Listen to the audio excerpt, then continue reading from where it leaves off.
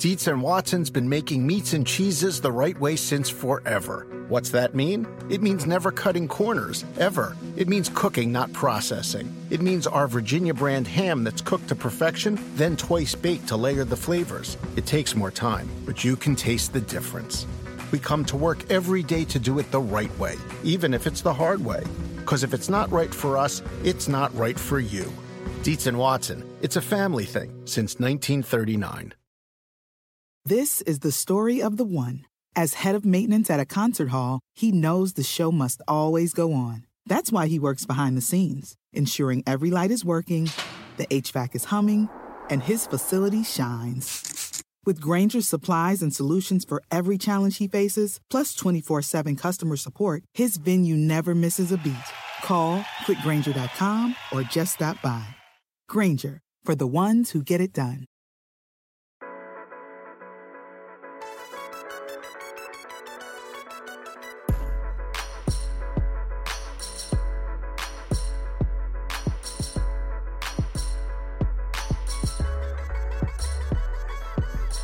Hello, everybody. Welcome to A Good Football Show. I'm your host, Patrick Daugherty, here today with Kyle Dvorchak and Patrick Kerrane, where we will be previewing Thursday Night Football and some of Week 16's biggest games. That includes the Colts at the Cardinals and the Vikings hosting the Rams. We're going to get stats of the week from Kerrane. I'm noticed officially upping it to more than one, even though some weeks we don't even officially brand one of them. So we're getting stats of the week from Kerrane. We're going to dive into every fantasy relevant player. We're probably going to cry a lot because that's just kind of like the state of the scene right now. On command. Yeah. And I'm going after the season, I'm going to crying on command camp. I've decided that's something I really need to learn. It's a valuable life skill. And I don't even have a pre-prompt question today. Well, can you cry on command? I once worked up a tear after quite a bit of work, and my girlfriend at the time was then like, how can I trust anything that you do? I was like, this took me like a minute. Like, what do you mean? No, I can't do it. I've thought about doing it several times on the pod, and it just never quite gets Can you there. not? Can you do it or not? Because you can't just say, well, I've thought about doing it. I thought about doing a backflip on the pod, not that I could do one. I think I could do it, actually. I do think I can do it. But we'll never find out because it'd be very weird, and I should probably just stop talking about it, ? How's everyone doing? By the way, what sport are you guys replacement players in right now? I'm a replacement player currently for the Carolina Hurricanes, filling in while they have 42 players in the COVID-19 list. What sport are you guys filling in for? Well, I was trying to get signed by the Panthers as the new kicker, but they signed this guy from the Washington practice squad, so it's a bummer.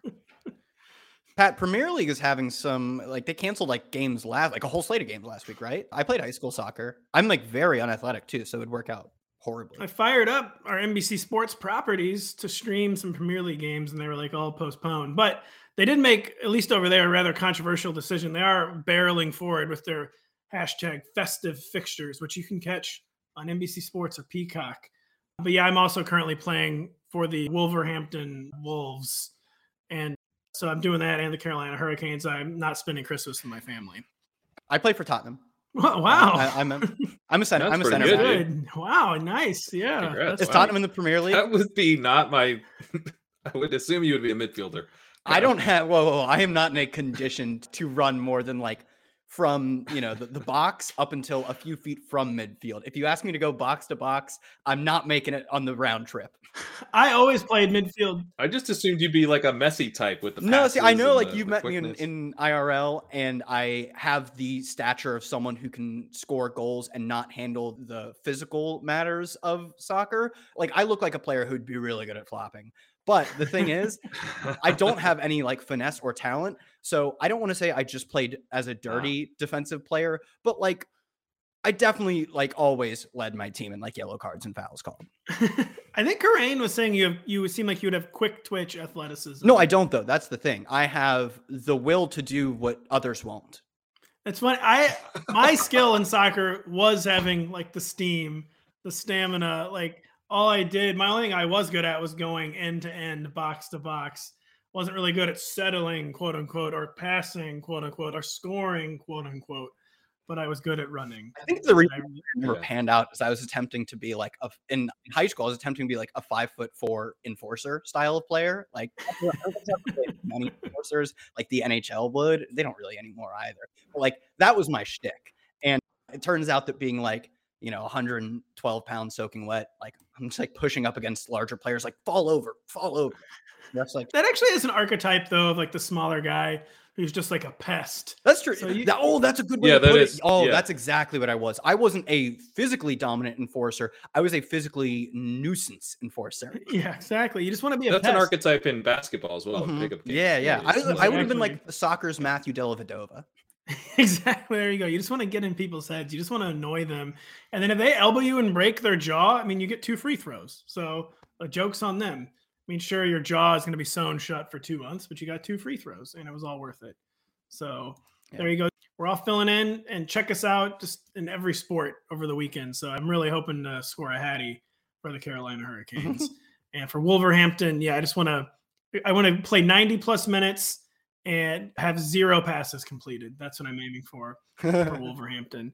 Back here in the real world, we will begin in Tennessee, where PointsBet has the teetering Titans hosting the surging 49ers as 3.5-point home underdogs.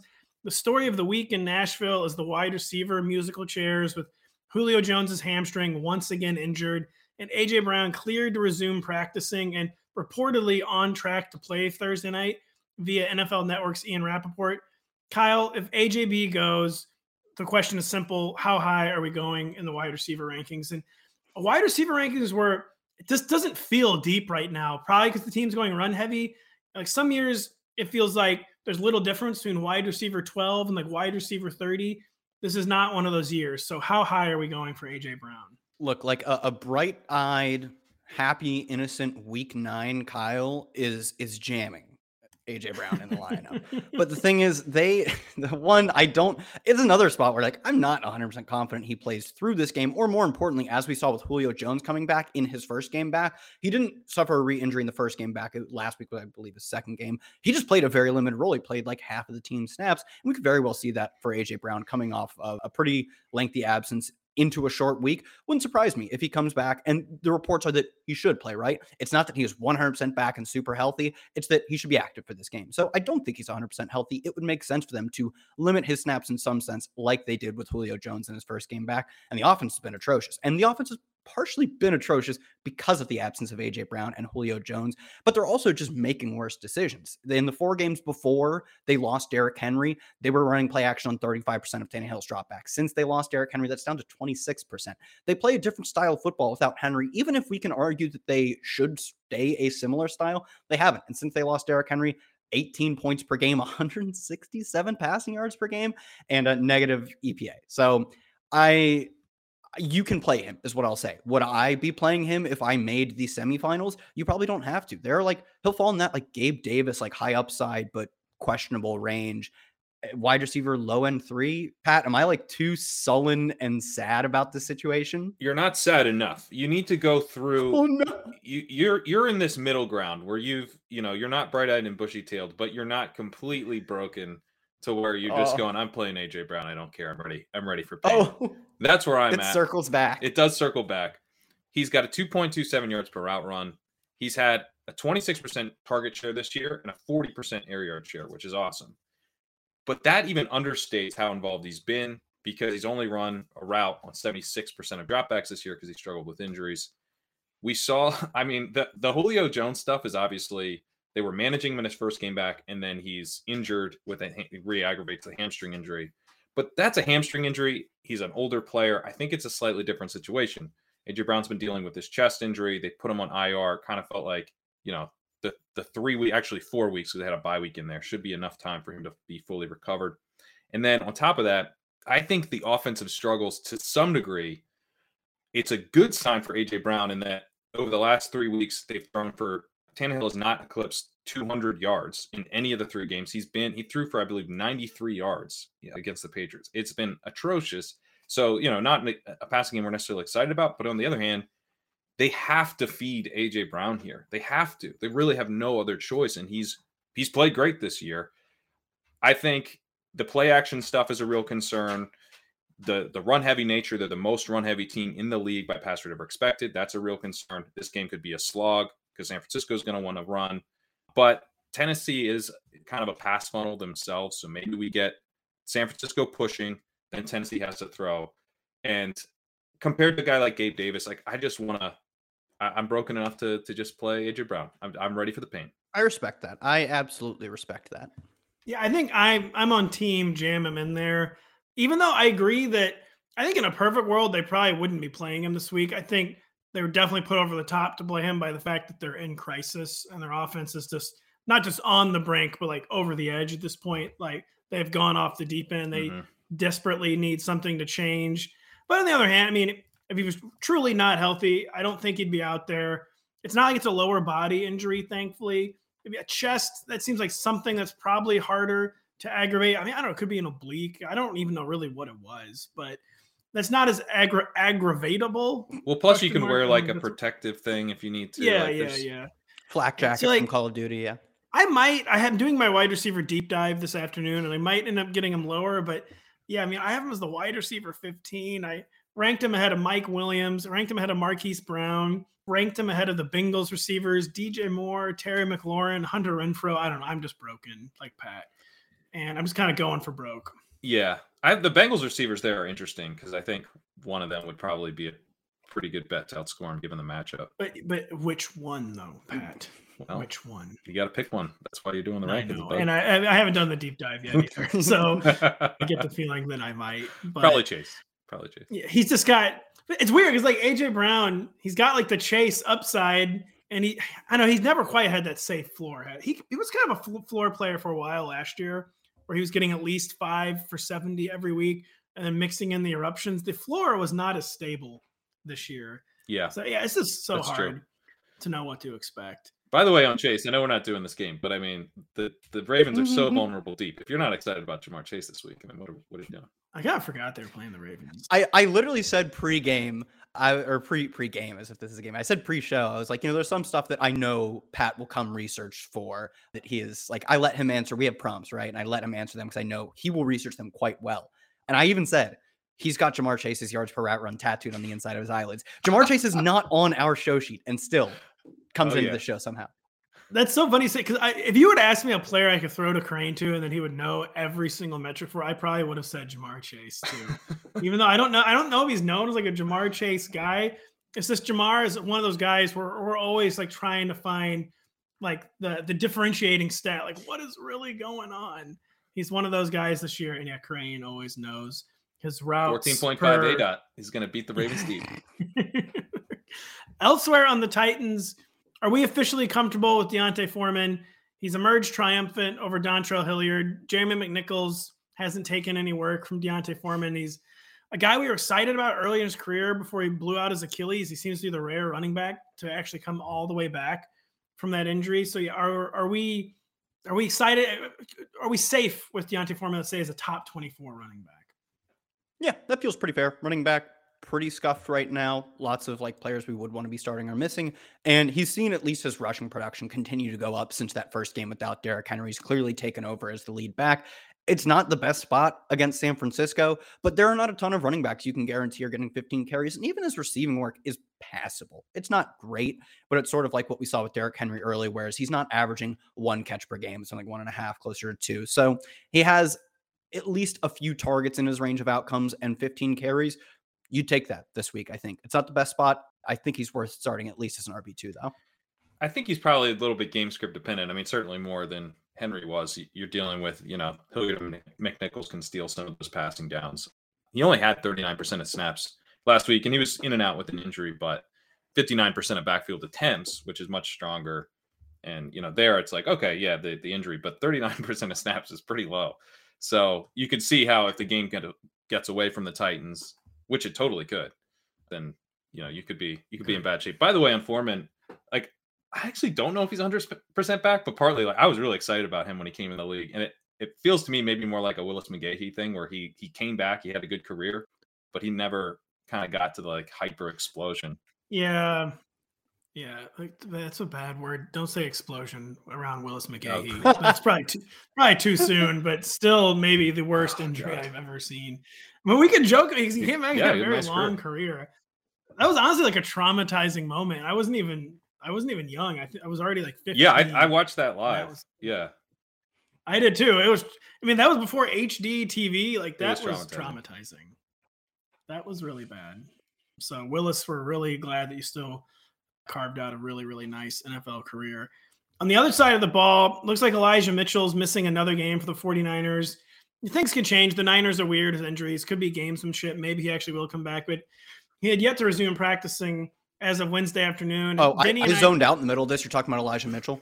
Yeah. They ruled him out like minutes before we got on. Nice. All right. Yeah, so he's officially out. Yeah, he's officially out. The Titans are kind of a pass funnel defense, Kyle.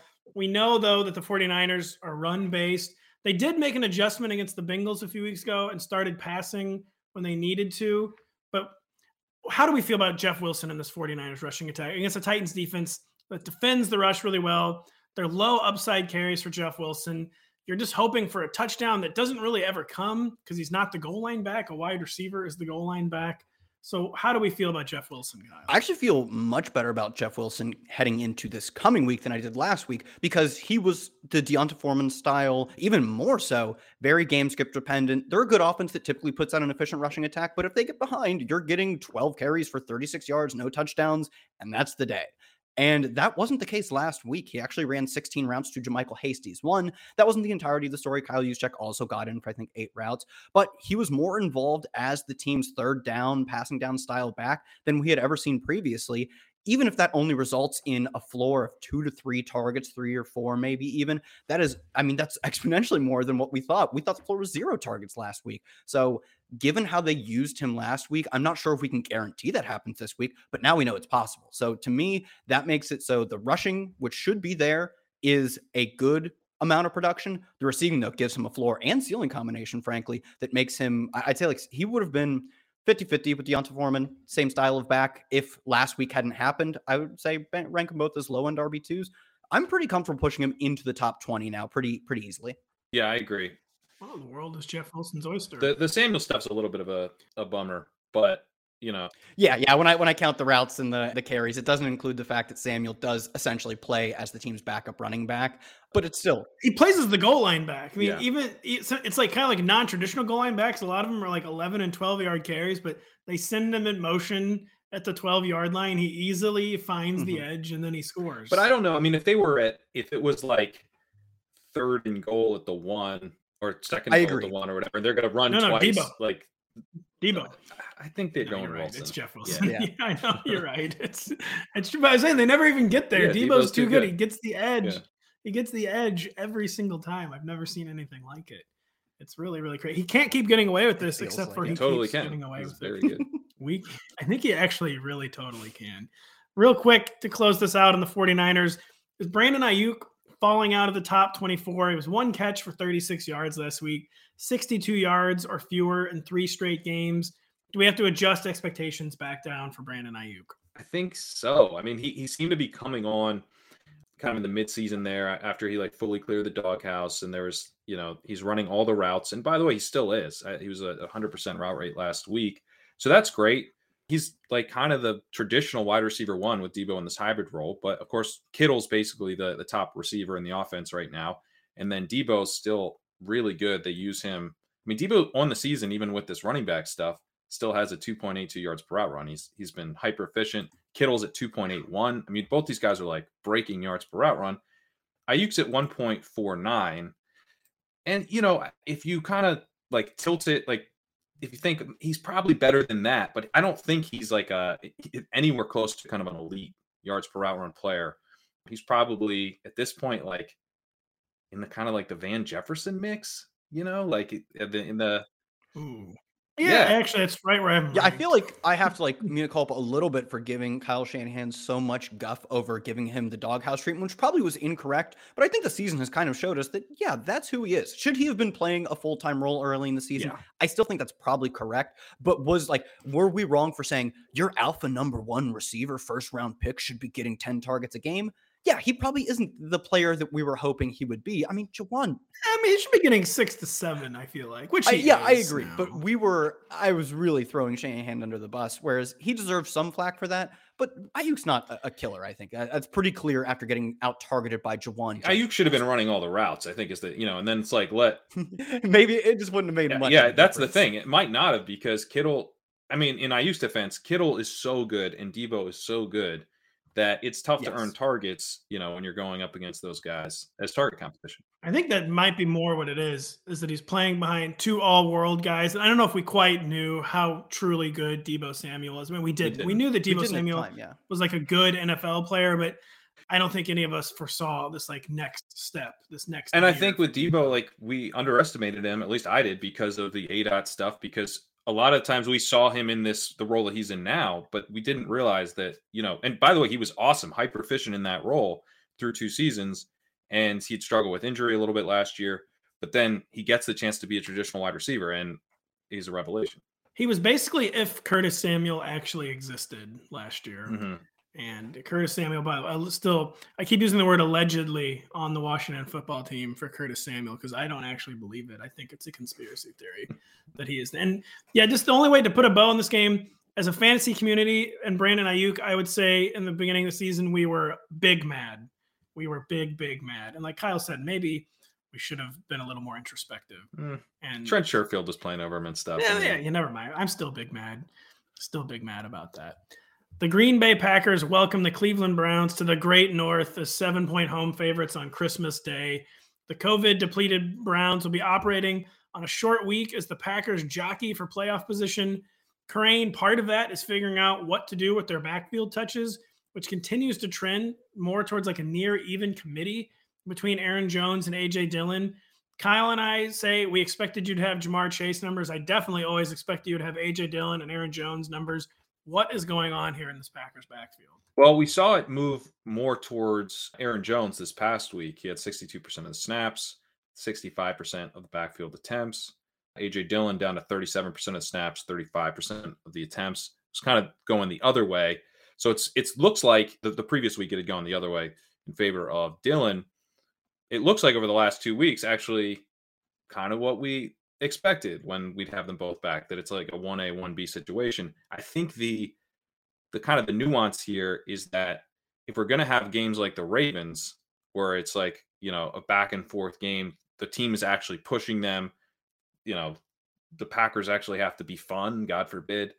So then you're going to want Aaron Jones. If you're in a situation, most likely like we're in this week, where they're going to get a big lead and they're going to salt away the game against a Browns team that's been struggling, and we still don't really know what's going to happen with the quarterback, then I think you want Dillon. You just want, the second half Dillon game is what you're playing for. Probably Aaron Jones leading the way in the first half, and then you're betting with Dillon that he's just, dominating snap share down the stretch. I saw a lot of nodding, so I'm pretty sure. I agree with that take too. And Kerrane, that wasn't Brandon's stat of the week, but I think we got some stats of the week in there about the backfield trending back towards Aaron Jones. So I'm going to put that down for the sponsors as one of the stats of the week. Who are our sponsors for the stats of the week? Me. I sponsor it. I pay $10 a week. This is totally off the rails, but I was watching there's a documentary about the Dana Carvey show, and as a bit they did the Taco Bell Dana Carvey show, because they just thought it was funny to have this incredibly overt sponsored, and then they changed it, but the show got completely canceled after 8 episodes, to the point where their last sponsor was this Szechuan restaurant that they ordered from a lot in New York. That's pretty much who is sponsoring our stat of the week. Yeah. We have some sort of That's bond. Where we're at right There's now. got to be a Bond Me restaurant sponsoring the stat of the week. Kerrane. Yeah. There's so many of those in Brooklyn, so I think we're going to work on that. Kerrane, you kind of described a run-heavy approach for the Packers this week.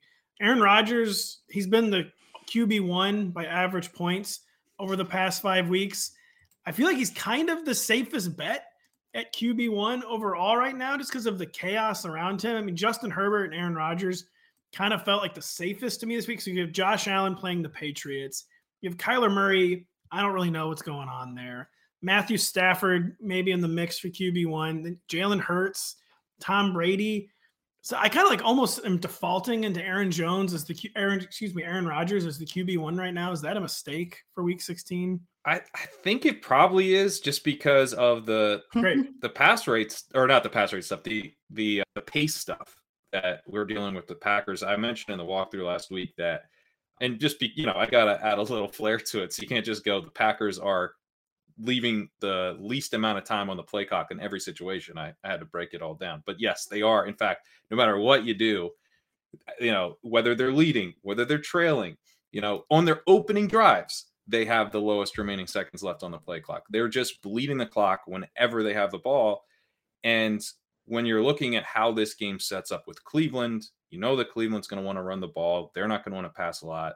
The Packers, I think, are quite willing, once they have a lead, to establish the run. They're pass heavy, pass over expected. They do have a positive rate, but that's because they know how to win the game is through Rodgers, but they're not like necessarily pouring it on. So I don't know, if you want to like bet on the 6 points per passing touchdown or something in your league, like, if that's then sure. But in those 4 point per passing touchdown leagues, give me someone else and give me a little more rushing upside. Yeah, the hot streak that you're talking about too, they got pushed by the Ravens. They fell behind early to the Bears, so actually had to throw a bunch. Had that back and forth game with the Rams. It wasn't really a back and forth game with the Rams. They kind of dominated the Rams, didn't they? The game where they lost. Yeah, I think the Rams put up garbage time points, and that's why it looks like the game where they lost to the Vikings. So yeah, they actually had to push the pace more than expected. So that's a really good point. It's a fallout zone at QB though this week. Like there's just big time question marks for so many of the guys usually in the mix. I mean, Patrick Mahomes, we don't know if either Tyreek Hill or Travis Kelce is going to play. So it's a tough scene there. It's okay. Again, talking about the run heavy, pass heavy. I'll switch to you on this, Kyle. I mean, I was to say, is there any wide receiver 3 juice for Marquez Valdes-Scantling, who in very un-MVS fashion is averaging 8 targets over his past 4 games? He's actually getting volume, and he's been pushing kind of for that valuation for weeks now. And do you consider MVS a wide receiver 3? He is right now on the COVID list. That is correct. Is he really? What? Yeah, that happened like a day or two ago. I mean, so it's difficult to. I didn't know that either. I'm literally. Well, I saw the question. I know. No, there is every single day you're like missing some sort of player. This happened last week with OBJ. Every time I get in the live streams a question about a player that like was not on the radar, I just immediately default to I missed some news, because it's been just a slog of all slogs this year to keep up with the news. Right now, he's on the COVID list. He was on the COVID list as of late Tuesday afternoon. Yeah, he's in fact on the COVID-19 list. So never mind. Maybe I'm wrong. He could still come back, although it seems unlikely, because even with the relaxed COVID rules, like he still has to get past having COVID-19, whether or not he's vaccinated. So like I would say it's highly unlikely he plays this week, despite the new slightly relaxed rules. Allen Lazard would be the next player up. They're also without Randall Cobb right now. I remember, is Cobb done for the year, or is he just done for the regular season? So I think he's on IR. I think they're holding out hope he's back for the playoffs. But either way, they don't have him. Beyond that, they're moving to like the almost practice squad players, or they're like, Amari Rodgers has just returned punts for them this year. So it would have to be Lazard who steps up. Does he have wide receiver 3 juice? I'm not entirely sure, because we oftentimes don't even see wide receiver 2 is out, wide receiver 3 gets 20% bump in target share or whatever. We don't see that. Some teams do just default to the next man up. That's not always the case though. So does he have wide receiver 3 potential? In fact, he has like high-end wide receiver 2 or wide receiver 77 potential. There's just 2 lanes that you can go through, because outside of Devontae, the guys they go to, like especially without Randall Cobb, are either like useless tight end Josiah Deguara targets or bombs to Marquez Valdes-Scantling. And Allen Lazard still plays a typical deep role oftentimes. Would expect that from him in this game. Does that mean he gets there? Not entirely sure. Can you play him? Yeah, just know you get one of 2 outcomes. And I think you're more likely to get the wide receiver 76 outcome, just because of how ambiguous. And like, if he were able to do the all like full-time deep threat 100 air yards a week thing, they would be doing it. Marquez Valdes-Scantling isn't a world beater. Marquez Valdes-Scantling is fine at his role, but the fact that he can't beat out Marquez Valdes-Scantling for that makes me think he's not a particularly notable piece of the offense, even with MBS out. So if you are desperate, and there will be teams that are desperate this week, despite making the semifinals, I think he's perfectly fine. And he at least gives you a decent amount of upside, which you'll need to beat the Jonathan Taylor and Cooper Kupp teams. So yeah, I apologize for not knowing. I don't know how that does not usually happen, but I guess. Oh, you don't keep track of the 77 players guess that are added each day? It's just a sign of the times, I suppose. And I checked. Pat, I hate to tell you this, but you're fired. Exactly. I hate to tell you this, but you've been added to the COVID list. Yes. And so I checked which Browns were back so far. Kevin Stefanski is back. Austin Hooper is back. No word yet on Baker Mayfield or Jarvis Landry. Are we any Browns here, or is this just avoid at all costs situation against a really tough Packers defense? Should we just, in any sort of tiebreak situation, play the person who is not on the Cleveland Browns unless their name is Nick Chubb? Is Peoples-Jones on the COVID list? He is not.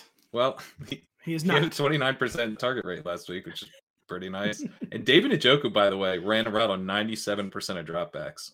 So that was pretty cool. And he almost scored a touchdown, which is what he's always done his entire career, is almost do things and then not actually do them. Yeah, with Hooper back too. Yeah. There's just no point in going back to him. Although if we were ever to see Hooper out again, or if he lands on a new team, like Pat and I talked about last week, he's super exciting. He's like always high yards per target, yards per route run, just has never gotten the chance. But with Hooper back, he won't get the chance. So ignore him. He's basically third string Kyle Pitts. Oh, I love that. Yeah. Kyle Pitts is only second string Kyle Pitts anyways. I was thinking the other day, like, is David Njoku, maybe could he be like a Martellus Bennett type, or he was just Martellus Bennett was famously stuck behind. Yeah, Jericho. Well, Martellus Bennett was different because he was stuck behind like an all-pro and Jason Witten and just could not get on the field. But I mean, David Njoku has not been stuck behind all pros. And he's just the classic for every time he flashes something, then he like loses a fumble or drops a touchdown. Yeah, he could be our generation's Gary Barnidge. He could. Jared Cook. He is. It would be a Jared Cook type career arc. That would be a really good outcome for David Njoku. And it wouldn't be the first time it happens, as we know. This happens at tight end, and like a lot of times, like the physical freaks get there, and they've never had to be like great. Like it's a finer points position, tight end. There's so many finer points of being an NFL tight end that just takes a long time. Yeah, maybe he can get on that Jared Cook career arc, and that would be a really, really good outcome for David Njoku. PointsBet has the dazed and confused Arizona Cardinals heading home as 1-point favorites against the Colts after suffering one of the worst losses by any team all season in Week 15 in Detroit. Kyle, I'll just ask the simple question. What in the world happened? Was this just a speed bump for the Cardinals? Or are we getting concerned moving forward for a team that did not play well down the stretch last year either? I'd argue it's a pothole because speed bumps you usually see coming. They're, lined in yellow, so you go over them nice and slow and easy. Really, really good. Potholes, either you swerve around them and go off the road, or you hit them and destroy every part of your car. And this felt like a very unforeseen circumstance. I tend to think, though, it is unforeseen, but something they will get past. I mean, we saw this with the Bills for the most part. They had the terrible game versus the Jags. They also lost subsequently to the Patriots, but also another like very obviously weird game. And we've since seen them be perfectly fine, I think. So I do think this is most likely to be nothing, a sort of blip on the radar in a weird NFL season. What would be more weird than Detroit winning again? Although they cover at an outstanding rate. This is a team that they're champions. They're champions against the spread, which is not worth much to the NFL players, legally speaking. They play with heart. They have a pet lion on the field. Dan Campbell's got these guys They play every snap with 22 kneecaps, and their opponents are entering with 14 at most, frankly. So not that they're a really good team. I think maybe the only obvious concern is that first game without DeAndre Hopkins and the offense looks pretty stagnant. But the thing is, DeAndre Hopkins wasn't dominant up to that point. It was his worst. Well, and they'd played a lot of time without him too. So I thought they would just hit the ground running without him, and that has not happened. I tend to think it's a blip, but that is the one thing that would be the concern. But as you said, they played without him before. Some of those were also like Colt McCoy games or whatever, so it's hard to read into them too much. But they had mostly been fine dealing with a rotation of receivers. This one, they used Antoine Wesley as the replacement to DeAndre Hopkins, which seems just beyond egregious. He ran more routes than AJ Green. So I think that is probably the one obvious point is when you sub in a practice squad player for DeAndre Hopkins, even the depleted version of DeAndre Hopkins, who has worst target share since his second season in the NFL, like 7 or 6 years ago. That is a pretty big sink on the offense. Do I think they will ever, for the rest of the season, look as bad as they did against Detroit? I think that would be an outlier event. I mean, it's kind of a trap game situation, I think, right? I love the pothole analogy because, when you hit the pothole, you often think you did more damage than you did. So that's a really we're taking it deeper and deeper. it feels terrible. You think you're really screwed up the whole car, but actually you're probably fine. You probably just keep on going down the road. And if you look at Kyler Murray, he imploded last week. He was 31st in EPA per play, but he still leads the league in completion percentage over expected this season. He leads the league. He's going to be fine. We mentioned Colt McCoy.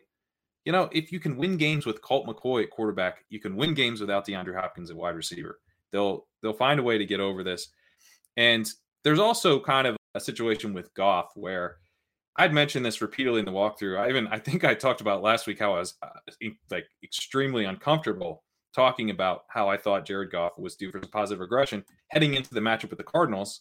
My take was we got the positive regression. We're good. I can no longer tout Jared Goff because he's gonna get beat up by the Cardinals, which is obviously the wrong time to get off it.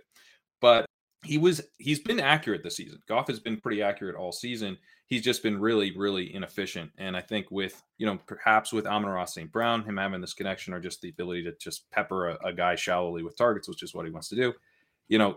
It just so happened to be the case that I think they kind of hit Goff when he actually finally had a really good game.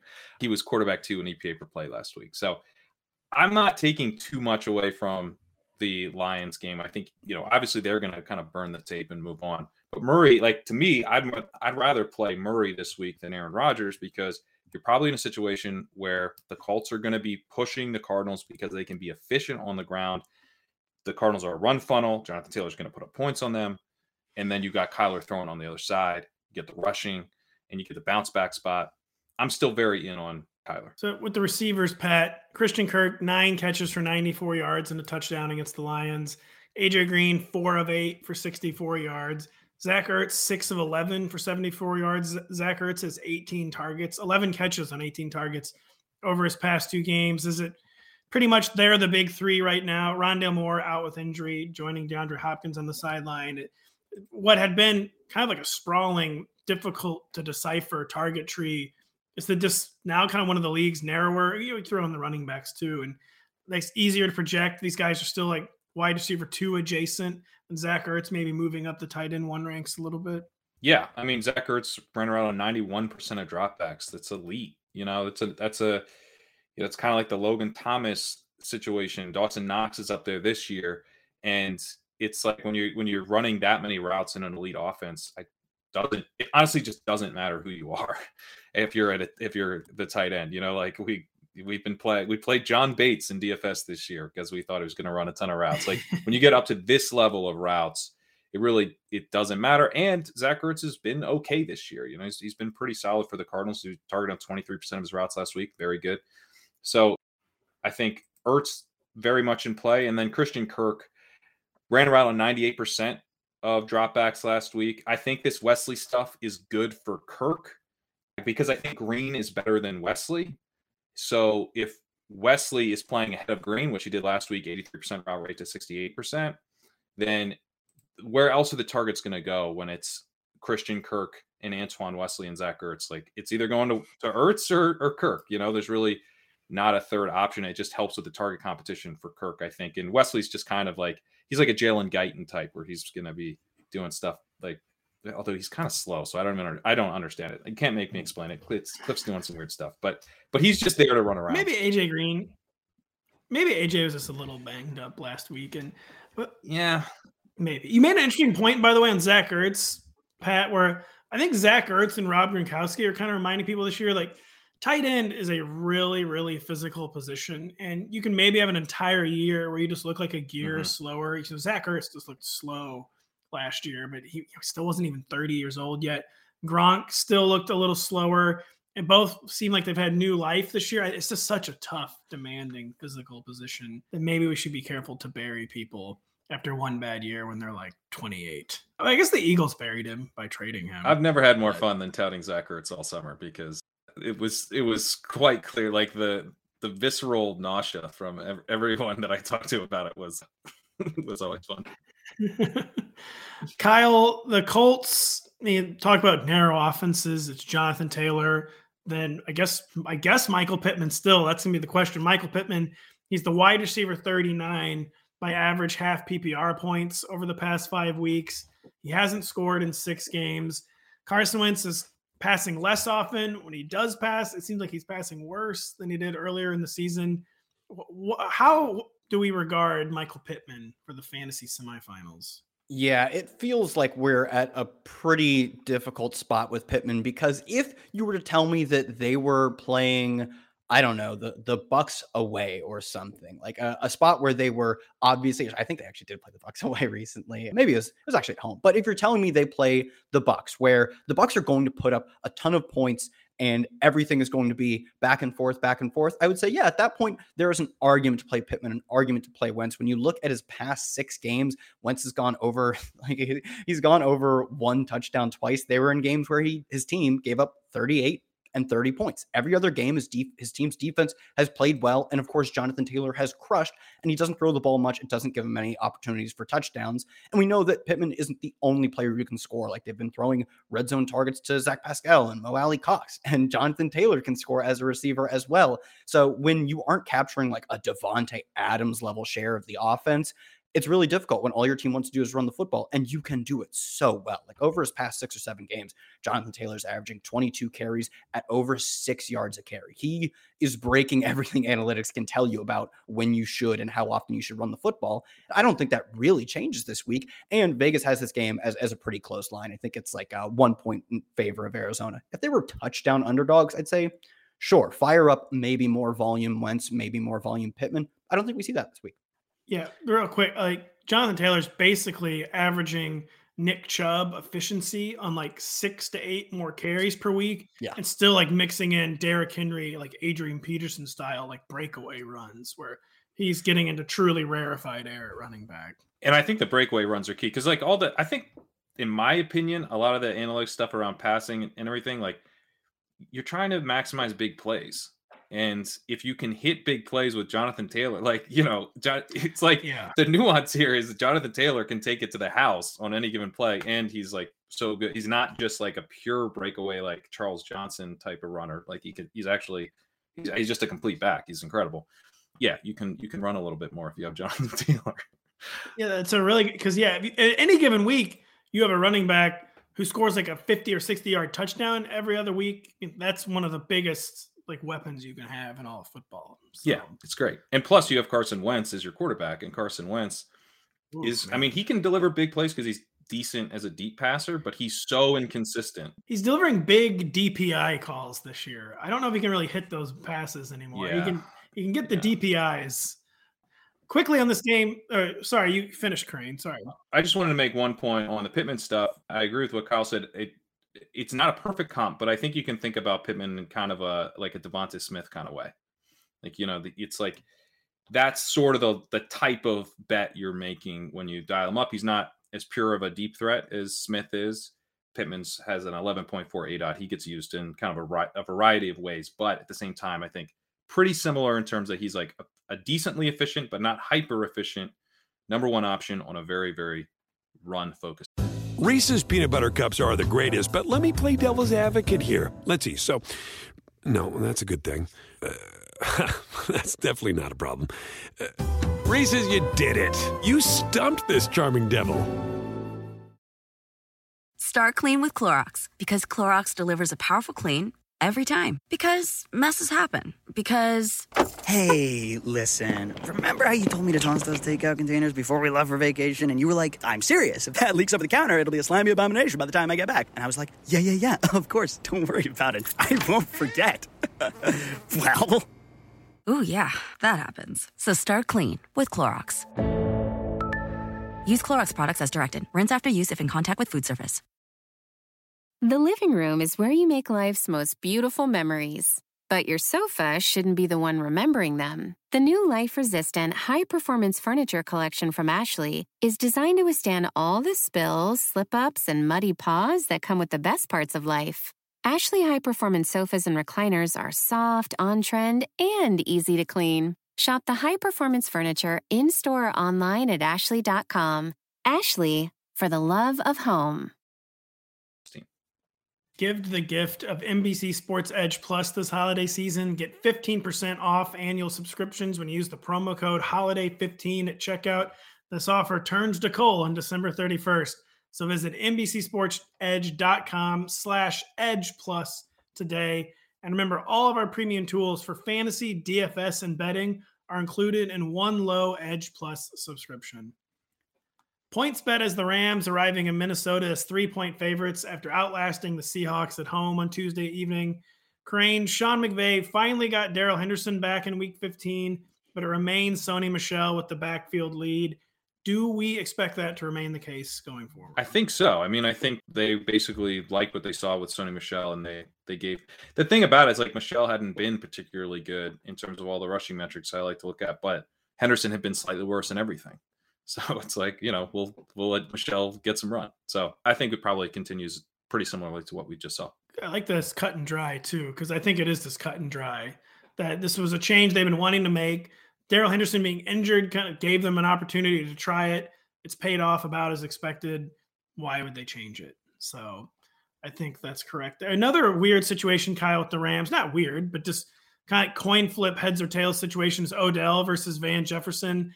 Odell only had one catch on Tuesday. Van has caught only 2 passes in back-to-back games. Odell had just come back from the COVID-19 list. Where's the daylight right now between Odell Beckham and Van Jefferson?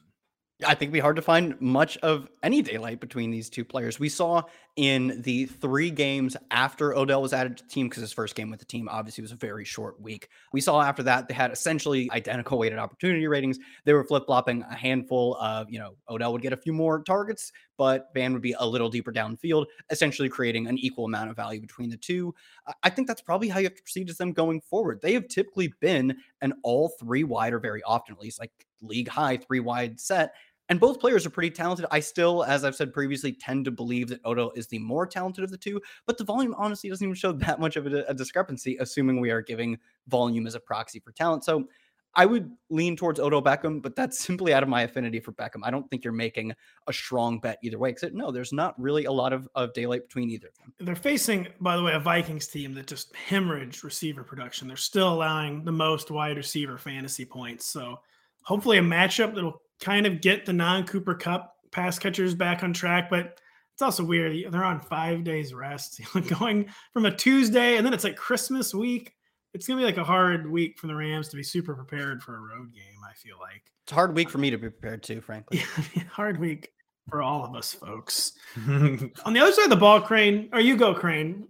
Well, I think there's a little bit more daylight between Van Jefferson and Odell Beckham. I think Beckham has I just am much more comfortable betting on him.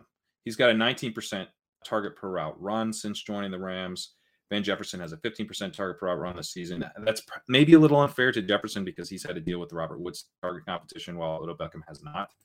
But again, it's like not just the talent, but we're actually seeing like a sign that they might want to involve Beckham more than Jefferson. Well, that's what we want to hear. Because I think we all secretly want it to be Odell. Let's just be real. Yeah. We all want it to be Odell. No, I openly want it to be Odell. No offense to Van Jefferson. It's just like the classic Odell. He's the one we've known and loved for years, Van. It's not personal. For all we know, maybe you're way better than Odell Beckham at this point, but we want Odell. You're not. Kerrane, what happened to Kirk Cousins? He's the QB 17 over the past 3 weeks. He averaged 3.6 yards per attempt against the Bears defense that was quite literally starting practice squad players on Monday night. Is this just a matter of Adam Thielen being out and hopefully being back for week 16 and maybe getting Kirk Cousins back on track? Or is this just the Kirk Cousins lifestyle where ever you're about to finally give the man props, he's just like, nope, I'm Kirk Cousins, not actually good. It is actually quite like Kirk Cousins to do this, as soon as you're like, because I remember, I think he was going up against the Packers and I was like, this is going to be the spot he lets us down. No, he didn't let us down. And it's like when you least expect it is when he comes in and really lets you down. But I think overall, probably the bigger problem here is Mike Zimmer in the sense that he kind of is always capping Kirk Cousins. And Kirk Cousins has had a really nice year. Overall, in total, he ranks 15th in completion percentage over expected, which is, pretty solid. And he ranks 8th in expected points added per play. So he's been really, really good. He ranks between Tom Brady and Kyler Murray in efficiency. That's pretty nice. So the thing that's tough with Cousins is that when he's really clicking, you're never going to get like the full, Kirk Cousins experience. They're always going to be kind of limiting him a little bit. And then you also have the issue of, when he's playing badly, it can get really gross because they'll go into a shell. They've been a negative pass rate over expected for the last 3 weeks. They're at -9% against the Bears. They're going very run heavy. As soon as they see any signs of him struggling, they're going to go super run heavy. So it does create, both a lower ceiling than we'd like and a lower floor. Ultimately, you want to play this through Justin Jefferson, and Justin Jefferson is just dominating targets. Big same. And obviously, Adam Thielen is in play when he returns as well because he has that really nice red zone role. Adam Thielen, by the way, was reportedly not doing much at practice on Wednesday, but you can't really read into that. He could not do much for several practices in a row as they're just trying to keep him off his feet and then maybe return for week. Because it seemed like he had a shot maybe at playing week 15. So Adam Thielen, just be prepared for that one to go down to the wire. The Seahawks and Bears are two teams playing out the string on 2021 as they await inevitable big changes in the offseason. But Seattle remains the better team, as evidenced by this nearly 7-point spread via PointsBet. But despite that, Kyle, am I wrong that Justin Fields is the only truly interesting player in this game? And am I right to ask if he can be streamed for the fantasy semifinals? I mean, from the Bears side, you've got David Montgomery, that's perfectly fine. Darnell Mooney even has just massive target share, massive air yard share numbers. And like sorry to interrupt you, when to hit a big game with Darnell Mooney, Justin Fields, would it kill you? I mean, Andy Dalton did it twice pretty easily. Andy Dalton threw a screen pass. Throw him screens. I mean, let him make a play, do something. The screens have to be called. Exactly. Yeah. Make a play or do something. This feels personal. Anyway, sorry, Kyle. We went from it's not personal Van Jefferson to it's very personal Darnell Mooney. No, it's personal with Justin Fields because it's personal with Andy Dalton. And it's personal with Matt Nagy. We all have a personal with a lot of people. This is personal to everyone on the Bears. This is real. It's personal with the Bears. It does feel personal with the Bears. Yeah, I mean, Justin Fields, a perfectly fine streamer, averaging something like nearly eight carries and 50 some odd yards per game in his past 5 contests. And that includes one game where he played like half the snaps and then got hurt. So I think it's very clear that just based on that alone, you can call him Taysom Hill or Tyler Huntley's good. I don't know if you can call him Tyler Huntley, but any of the, Morass, Cam Newton, you can call him Cam Newton, right? And I mean, if they are going to continue losing, they at least have some decent chance to get in some pass heavy games. Does that result in a lot of sack fumbles that don't actually produce points? Sure. Those are also going to happen. But like, imagine if Daniel Jones ran the ball even more. Yeah, like perfectly fine, low end QB1, don't watch it type of quarterback. And because you're not watching it, don't watch Darnell Mooney, but he does have pretty dominant target share and air yard share numbers. I actually think that's a little unfair to Jason Garrett to use the Daniel Jones comp because he was calling design runs for Daniel Jones. That's actually pretty fair. Yeah. Daniel Jones gets a lot used to. Yeah, it was Matt Nagy. Runs. So by the way, Justin Fields finished as a top 10 quarterback in week 15, but it was also because he threw a touchdown to Jesper Horsted as the clock literally ticked out on the game. It was the garbage time touchdown to end all garbage time touchdowns, basically. But he did get there. And now Bill Lazor should be back calling plays after spending week 15 on the COVID-19 list against the Seattle Seahawks. So I think you can stream Justin Fields this week and feel reasonably good about it. Even with Matt Nagy, he still got to 7 or 8 rushes finally on Monday. Yeah, the thing is but I think zero designed, right? I don't know if it was zero designed, it was zero he design. Went from averaging I think a quarter of a design run in his first 4 or 5 starts to 1.5. Like they gave him one every now and then. I just frankly it looks like he's more comfortable scrambling, making it on his own, even if that doesn't really involve the coaches supporting him at all. I think he's just breaking from the mold of I have to throw everything from the pocket to at this point, I also have to run sometimes, where he wasn't even scrambling in his first few starts nearly as much as we thought. But no, Kerrane, you're totally right that they still are really not upping his design runs that much. It's up versus the beginning of the year because he literally had more design runs as a non-starter in his first 3 or 4 starts. But outside of that, no, they're still treating him like you would treat Mahomes gets, 1 or 2 design runs on RPO stuff every now and then, but that's about it. He just now is comfortable scrambling, it appears. Yeah, I got to be honest. I think I would probably be calling more design runs for Justin Fields, who looks kind of like a cross between Kyler Murray and Cam Newton in the open field. He's got some of that Newtonian power and some of that Murray quickness.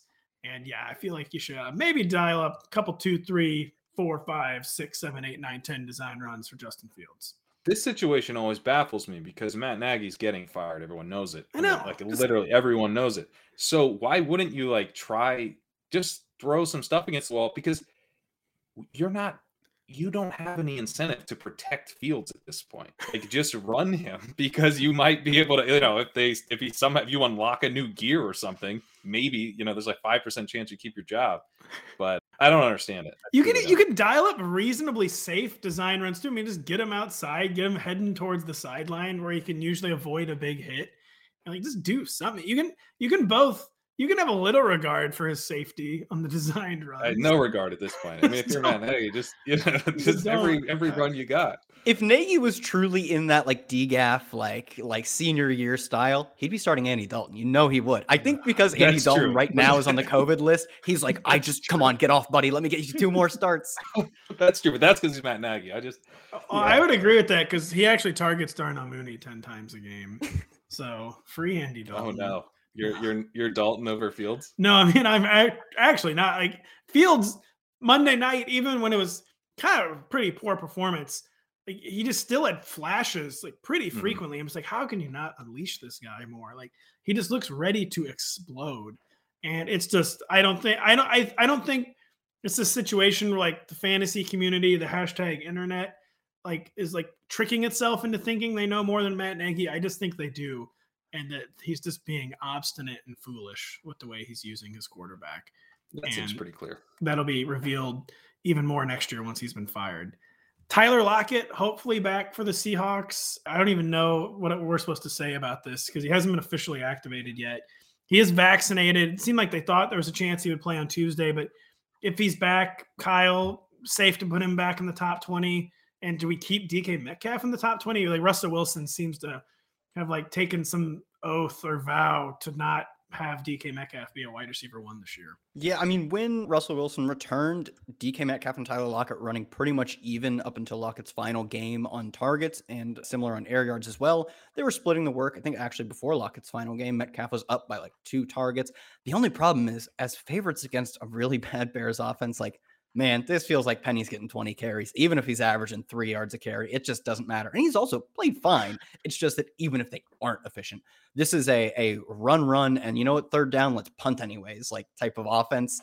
So I really feel like you are banking on trying to connect 1 of 5 targets for a long touchdown, which Russell Wilson can still give you. Even in their slumps, they had some big plays. But like, we know what they want to do in this game, and it doesn't involve more than 20 pass attempts. Well, honestly, like as annoying as it is that how they should be playing at this point? Because Russ was throwing wounded doves on Tuesday night. Russ does not look right. And one of the questions I was going to ask, so he's had 0 3-touchdown performances and 6 starts since returning. His high for yardage is 260. And part of that is the usage, of course, but he's not hitting these deep balls like at all. They are dying down the field, which we have never seen from Russell Wilson before. And I kind of have a hard time believing like the finger is not an issue. And I'm just wondering, if actually they're right to be going run heavy right now. Because I thought that was a really brutal, like tough watch performance from Russell Wilson on Tuesday night. I mean, the game before that, though, he balled out. He had like a plus 14% CPOE. Yeah. And the 3 games before that were bad, but it seems like it has to be at some point, if you are capable of these high ceiling performances, you're probably just back to normal. Or if not, it doesn't matter because you're not getting a high ceiling performance versus like the Rams defense with Rashad Penny, right? So you should be going for that anyways. So I don't think so. I think even if he is at less than 100%, we know he is capable of massive ceiling performances in terms of his overall efficiency. Does that get paired with volume? It never does. But we saw it two weeks ago. So I still think he's most of Russell Wilson. And even if not beyond this year, like no one has proclaimed this to be a long-term issue. I think once he leaves Seattle, can we get Russell Wilson throwing more than 30 times a game? He will be incredible as a Denver Bronco. Or Denver Bronco. Or what were some of the other rumors? The Bears were... Chicago was one of them, yeah, right? The Bears used to be a rumor. I'm kind of hoping that's not the... Maybe Carolina will make a power move for Russell Wilson. He's got a few interesting places. When you dropped out, Kerrane, we were mentioning Denver, yeah. You go, Pat. Well, I did want to say on DK Metcalf, well, a couple things on this whole thing. if you've got a situation like, even if he's struggling, even if Wilson is struggling with the finger, they're not setting him up for success. They have a -4% pass rate over expected. Wait, I've got the wrong thing there because my internet's broken. Just make it up. It'll sound true. It'll sound right. It'll sound true. Yeah. No, it's actually, well, I was giving them too much credit, and I knew that's, as soon as I said it, I knew it was wrong. They had a -10% pass rate over expected on 1st and 10 last week. And so the problem with that, right, it's like you can kind of watch a game and see it. It's like you're setting Wilson up to be in a tougher spot. Like if you're worried about his deep ball, which is like kind of his superpower, if anything, like take more chances on 1st down, set him up, when the defense doesn't know it's coming. If you're worried about the deep ball, don't force him in a position where he has to take shots where they know it's coming. If you're worried his powers are diminished a little bit, like that's a really maybe good point. Counterintuitive, but it's just bizarre that these teams, they're like, I'm less confident in my quarterback, therefore I'm going to put him in tougher situations throughout the game. Really good point. It makes no sense. So that's tough, and I think that's why it'd be so great to see him with a coach who understands the way to maximize the passing game instead of runs for the hills anytime the passing game starts to struggle a bit, which is what Pete Carroll does. The philosophy of like, I know our quarterback is in a shaky spot, so let's make sure he's only throwing on 3rd and 13 is not helpful. It hurts everyone involved. Yeah, and that's you see that with the Jets, you see that with the Jaguars. Those teams are actually throwing less than expected this season, despite throwing all the time, because they're very rarely in positive situations, but they don't throw on 1st and 10, which is like the only time often early in the game where the defense technically doesn't know if they're going to be throwing, because for the rest of the game, they'll be trailing and being forced to throw. So when you see that, it's like, to me, it's just, you're just setting the guy up for failure. And it's tough to, blame guys like Trevor Lawrence fully for how bad the rookie season has been. And it's just, in Russell Wilson's case, very disappointing because we know how talented he is. And even if he is struggling with the finger, it's not going to be a long-term thing. To that point, DK Metcalf, he has an 8.0 yards per target, which is bad. And it's extremely bad for how deep he's being targeted downfield. He's got a 13.4 ADOT. So when you look at just that poor of a yards per target, it does kind of hide the opportunity that he's getting. He's getting targeted on 24% of his routes. He's actually got elite volume this season, and he had elite volume last week. He just had a 4.0 yards per target last week. It was a disaster. So I think that although Lockett definitely seems to have a stronger connection with Russ this season, the elite volume that we're getting out of Metcalf in terms of a target share is nice. Are we ever going to get it to the point where there's enough volume in the offense to make a huge difference? Maybe not. And it does feel a little bit to me like the Drew Dinkmeyer credo, what do you win when you win?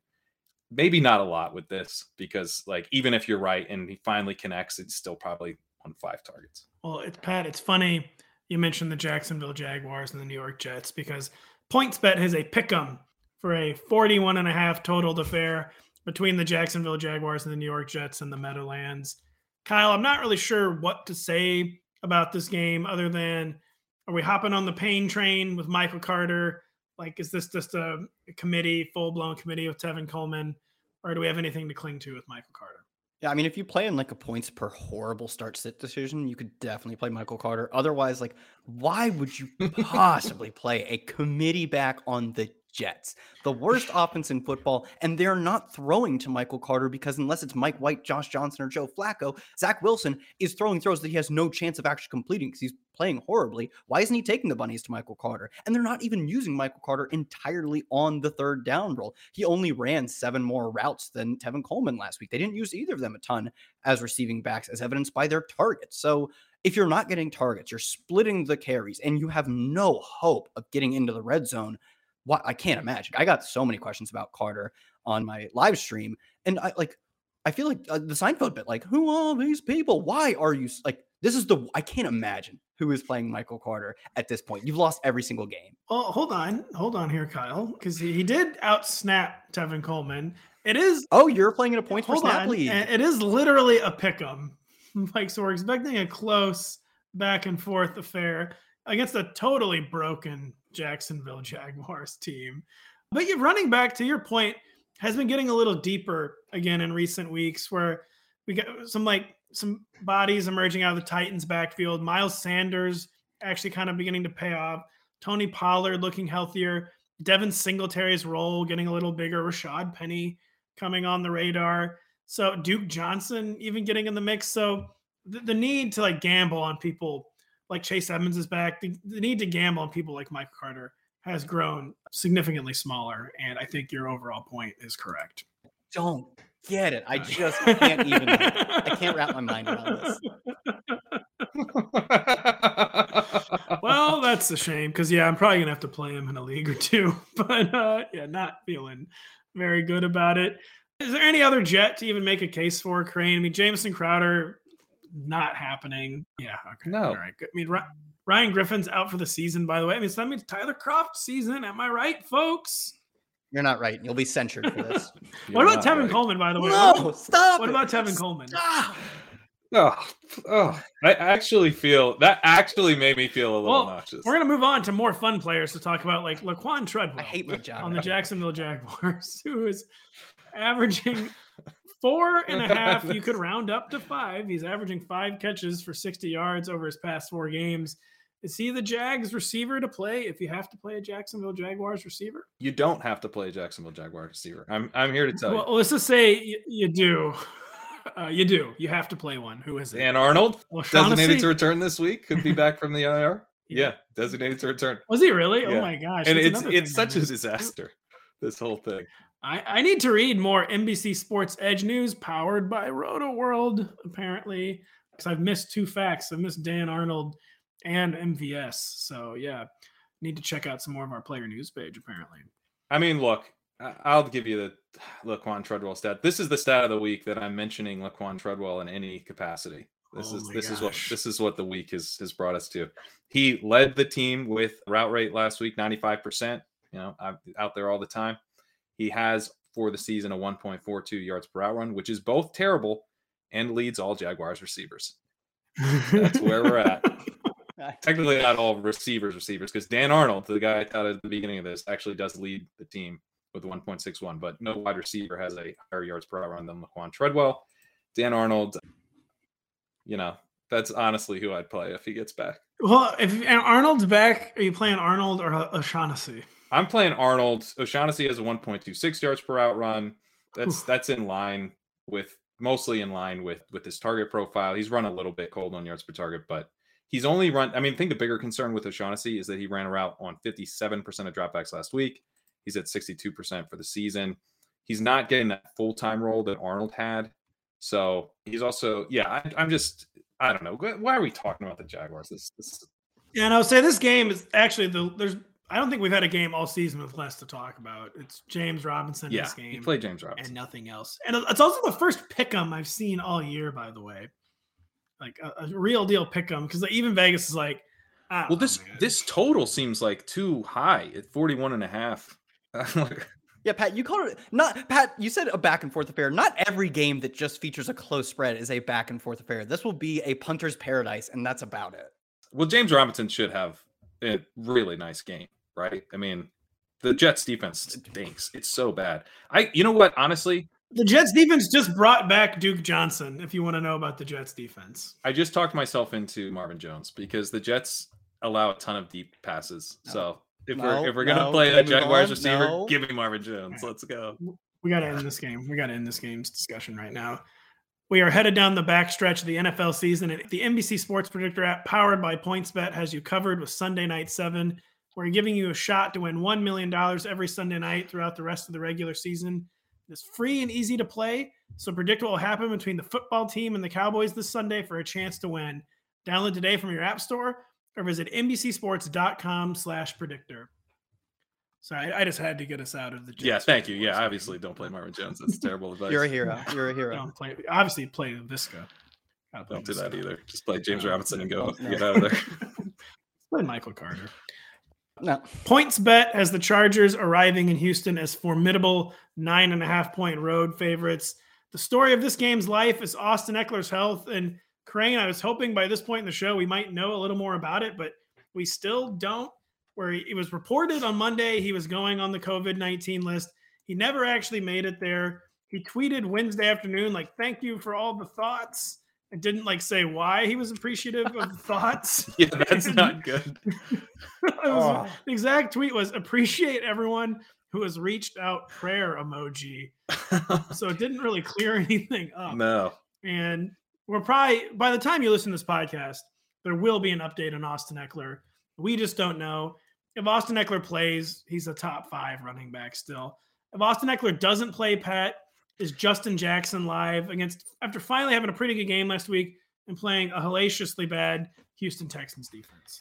Yeah, there's like these situations in fantasy where when the guy that we are excited about gets pulled out, it doesn't necessarily leave behind much fantasy value. And I think the Chargers are one of the best examples of that, where like Justin Jackson is not a 1-for-1 replacement for Austin Eckler, and they're going to use Joshua Kelly. I mean, is Roundtree still in the mix? Like he's probably going to be active. He's healthy scratch last week. Yeah. But he'll be up. He plays for the Alloways. Yeah. He'll be up he will be up if Austin Eckler. Exactly. And like the thing about Austin Eckler this year that's been so awesome is that he's finally been used around the goal line. He finally has a lot of touchdown equity. So you can't even say like, oh, Justin Jackson is going to get that receiving role. He'll get most of that work, but you would imagine that either Kelly or Roundtree is going to get the touchdowns. So it all just kind of splits up, breaks apart, and there's not really a ton of value. I think Justin Jackson still remains the most interesting because he could always score, on a short reception or happen to be the guy when they get close to the goal line that's on the field, and he has the receiving role. So I do think he's the most interesting, but definitely a big, big downgrade from a fantasy perspective and in a real life perspective from Eckler. And yeah, the thing is, our show is being taped at basically the exact wrong time to have an Austin Eckler update. By the time you hear the show, we will know whether or not he practiced. If he doesn't show up on the practice report Wednesday, that means he's on the COVID. Okay, We're getting a comment that he was DNP. He was DNP. All right. So that's unconfirmed from one of our Twitch listeners, but we thank you very much for the update, and you will know for certain if you're listening to the show. Hollow Man. That sounds, Shouts to the very Hollow trustworthy Man. screen name stuff. Aren't we all Hollow Man at this point? Shouts to the Hollow Man. So yeah, he didn't practice, and he's tweeting the prayer emoji. So I mean, hopefully he's doing all right. That's interesting. How high then on the other side of the ball, Kyle, for Brandon Cooks? Back-to-back 100-yard games. The Chargers just got... Pat, no, Pat. I'm going to stop you. Me. You're going to hate this. You've missed a COVID news, although this was literally a few minutes ago. Brandon Cooks, how high would be wide receiver 156? He's not playing. Well, it's not true. He's not playing. He was added to the COVID list. He is reportedly vaccinated, but that means he has to test negative. That means he has symptoms. Yeah, probably, exactly. Right? Vaccinated players don't go on as close contacts anymore. I don't believe they only go on as testing positive. For high risk contacts, they do. Okay, all right, but these players typically. I can't name a time where a player's gone on the list and then come off before their game. Although the rules are slightly different now, I don't think we'll see him. You could pick up Nico Collins, but there's a reason Nico Collins has hardly produced all this year. He's not that good, and his offense isn't that good to support hardly a top receiver. So no, and would it even surprise me if Chris Conley went out and got the most targets? No, there's so much ambiguity that has so little upside, frankly, that assuming Cooks doesn't play, they're the Jets. You can write them off. Don't play a single one of them. By the way, the Brandon Cooks news dropped 10 minutes ago. So this is not your fault. Yes. Actually, this is a sign that you are a good host, in fact, because you are not. This one is not my fault. Austin Eckler officially did DNP on Wednesday, by the way. So, but it's weird because he's not on the COVID-19 list. So, maybe he has it might be a non-COVID. Yeah, he must have a non-COVID illness, which would be, that's just a bizarre situation. We just don't have all the information there. By the way, he's discovered a new variant within his body. By the way, Julio Jones practiced fully and is playing on Thursday night. So that's a wrench thrown into our AJ Brown talk. So what? He was ruled out with a hamstring re-aggravation. Cleared to play. He is cleared to play on Thursday, according to a little website called NBC Sports EDGE. Well, I've discovered a new level of broken, which I am not yet. Ooh. And that level of broken would be playing Julio Jones this week after he re-aggravated his hamstring injury mid-game. No thanks. That's our crazy. Podcast is finally taking on the dimensions of these past 2 weeks, where it's impossible to even keep up with what is going on. And I mean, I just wrote, my only other note for this game was Texans backfield lull. Rex. I have a stat of the week on the Chargers wide receivers, which I thought. Lay it on us, because that's actually way more fun to talk about than the Texans backfield. Yeah, so yards per route run, if you look over the course of the season, Keenan Allen leads ever so slightly, 1.94 yards per route run to Mike Williams, 1.92. But that early season divide is so stark for Mike Williams. From weeks 1 through 6, he was wide receiver 10 in yards per route run. Since week 8, Mike Williams is now wide receiver 42 in yards per route run. Man, oh man, that's just what happened there. Like, why did I don't know? Like, why did they make us think for 4 games he was a reborn, completely new player, and then they just stopped doing that? Maybe it's because he does things like drop back-to-back touchdowns, like he did last Thursday night. But I really wish I knew why the Mike Williams facts that we have are the Mike Williams facts we have, because it doesn't make any sense to me. It could be fun though if they play it like the Seahawks played it and they just throw bombs on the Texans. Maybe we get a Mike Williams game. That would be nice. Yeah, just give us a Mike. Or you know what it's going to be. It's going to be a Jalen Guyton game. It's been like there's been a lot of those recently. It's been weird. I'm going to go on my weekly Jalen Guyton rant. Like, he was such a good role player, situational deep threat last year. I just don't understand why it took them so long to go back to this well. For the record, though, he's a 1.02 yards per hour this year, which is like god awful. Was he a good role? Well, I mean, someone's got to run wind sprints.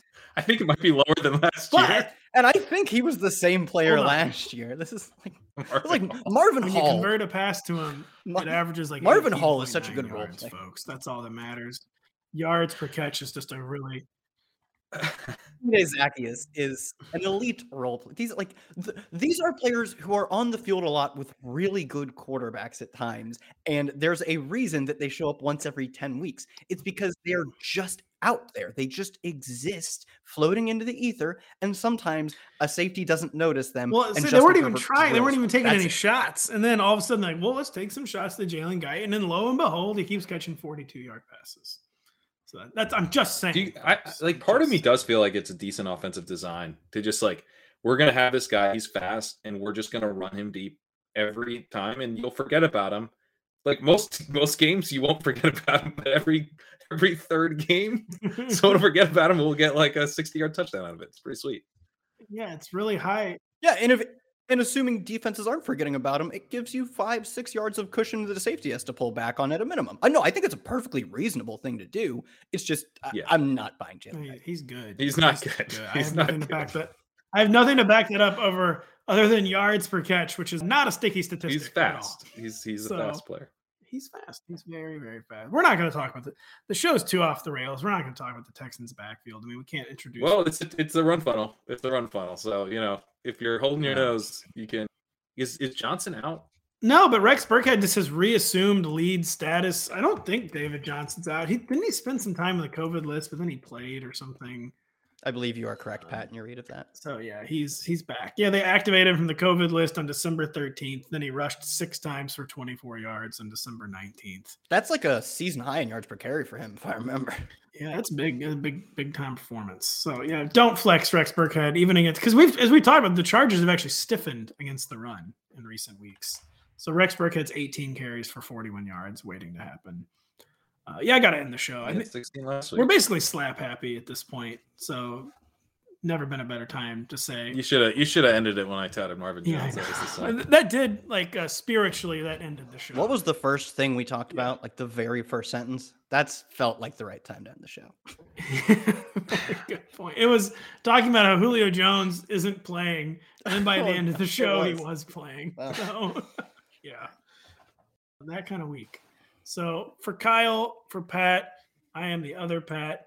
Thank you so much for listening. We'll be back with part 2 of our Week 16 preview on Thursday with myself, John Daigle, Matt Stroup, and Denny Carter. If you're still alive in the fantasy playoffs, good luck this weekend. Merry Christmas. Happy holidays. We'll be back tomorrow.